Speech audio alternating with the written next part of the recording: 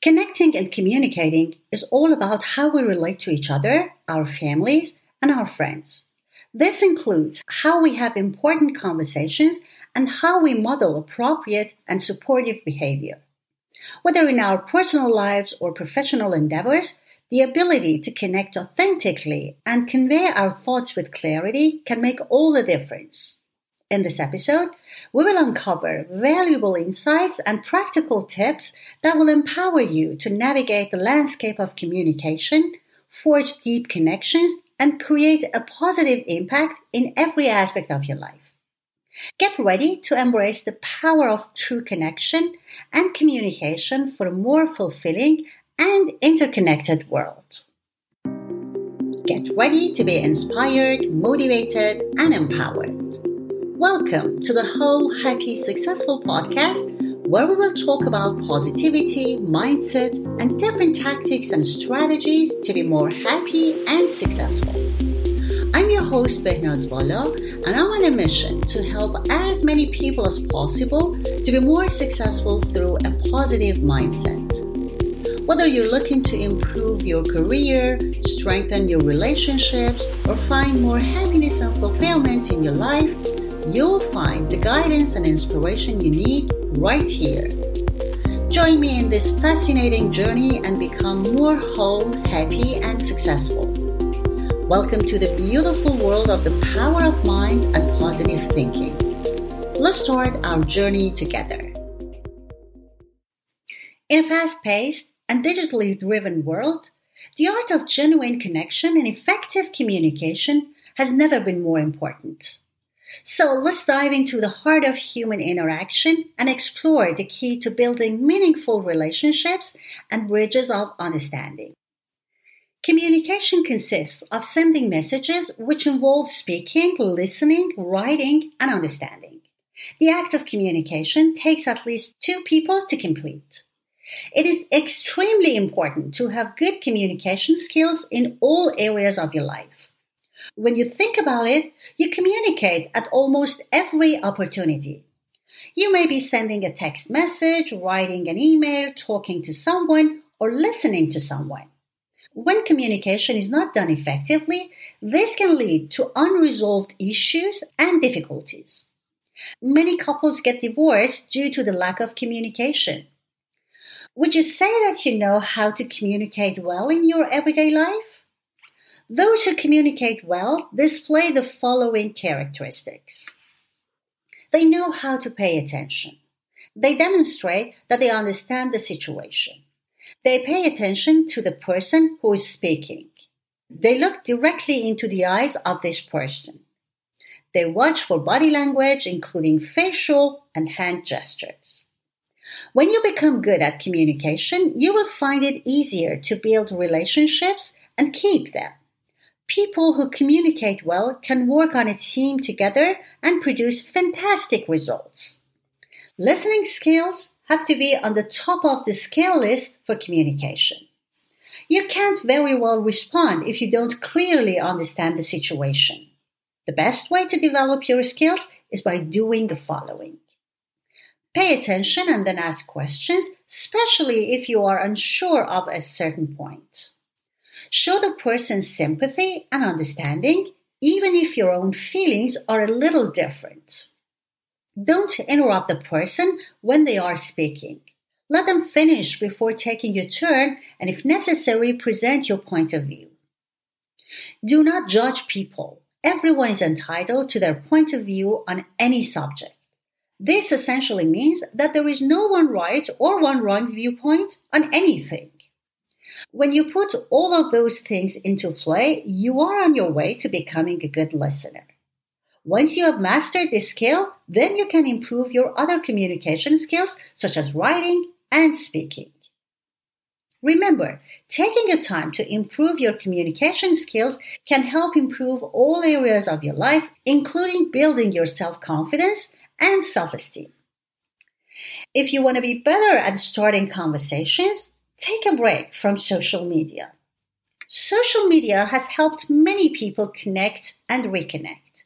People who have not seen each other since high school or college are now striking up conversations on Facebook. But there is something lost when connecting in this manner. It's possible we have become more isolated due to these channels, which makes it more difficult when meeting people face to face. There's nothing like a physical meetup with people. There is no replacement for seeing someone's smiling face. Also, the more we engage in social media conversation, the less we make ourselves available to chat one-on-one. The appeal of social media is understandable. Where else can we strike up instant conversations with friends you haven't seen in ages? We can share pictures, listen to music together, and keep each other up to date with what is going on in each of our lives. When we have struggles, we can turn to our friends and hope someone can help. At the very least, we can get emotional support for them. The internet has made us less connected in some ways. The next time you find yourself in the presence of several people, take note of how many of them are typing away on their smart devices. There isn't much need to start up a conversation since people are already in the process of speaking to someone else. In fact, if you decide to try, you will probably find people getting annoyed because you interrupted their conversation online. Before the proliferation of smart devices, people chatted with each other all the time, on trains, in the subways, and even at the bus stop. It was all fair game. These days, if you want to stand out from the crowd, strike up a conversation with a stranger. In fact, you can talk about the technology the person uses for their smart device. This can be a great conversation starter. Simply go up to someone and say, "Excuse me, I'm currently thinking about buying a new smart device. Can you tell me about the one you have?" Even if you aren't in the market for one, this conversation starter will get them talking for a while. Social media isn't going away. However, it can hurt to connect directly with people face to face. You can determine within a few moments whether the person is worth continuing speaking to. You don't have this luxury with social media. Let's see what the communication secret to become more charming is. Charming is a word that has different meanings for different people. The word charisma is often brought to mind. When you think of someone as charming, you may feel that person is desirable and delightful, pleasant and appealing, maybe even magnetizing. Oftentimes, you won't be able to put your finger on exactly what draws you to that person. You just know you feel pleasant in their company and enjoy being around them. Do you want to be more like that? Could you advance your career if you learned how to turn on the charm when dealing with others? It's an important skill that socially graceful people use to improve their relationships. Even when interacting with people they don't necessarily like or respect, a charming person can leave a good impression. If you'd like to communicate more effectively and have people refer to you as charming and likable, there is one very simple thing you need to start doing. By the way, this doesn't take much practice. You're already physically hardwired to give off a more friendly, charming, and engaging vibe. You just have to do a little basic math. How many ears do you have? How many mouths? Don't worry, you don't have to break out the calculator here. Just perform a simple math-based assumption. You have 2 ears that are always open. You have only 1 mouth, and it can be closed. That should tell you what you were created to do more often. You should be listening much more than talking. The charming person is an excellent listener. They don't do it falsely. They ask many questions and use facial expressions to show they are interested in the person talking. They listen deeply and can repeat things that have been told to them. Those are charming qualities. As writer Eugene O'Neill stated, we were given mouths that close and ears that don't. That should tell us something. Ancient philosopher Epictetus gave us the same lesson for being more charming. We have 2 ears and 1 mouth, so we can listen twice as much as we speak. By the way, I have a free guide for you called Positive Thinking for Success, 5 Practical Strategies You Need to Know. If you're willing to be more successful in your life and your business, this guide is for you. You can find the link in the description and in the show notes.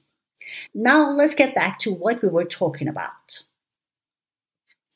Don't forget, being charming is all about listening. Talking is an important part of being charming. You have to say the right things. You should also be genuine. People can tell when you're false and trying to manipulate them. So really care about the person you're talking to. Say pleasant things and think about the experience for the other person rather than yourself. Then listen deeply. Get into the conversation, so when you decide to talk, you repeat things the person has said. You let them know you're truly listening and getting into the feelings and emotions being relayed. You were given 2 ears and only 1 mouth, and that mouth can close. So do at least 2 times more listening than talking if you want to be more charming and engaging. Do that and enjoy the miracles that happen. Thank you so much for listening. If you enjoyed this episode, please subscribe and share it with your friends and family.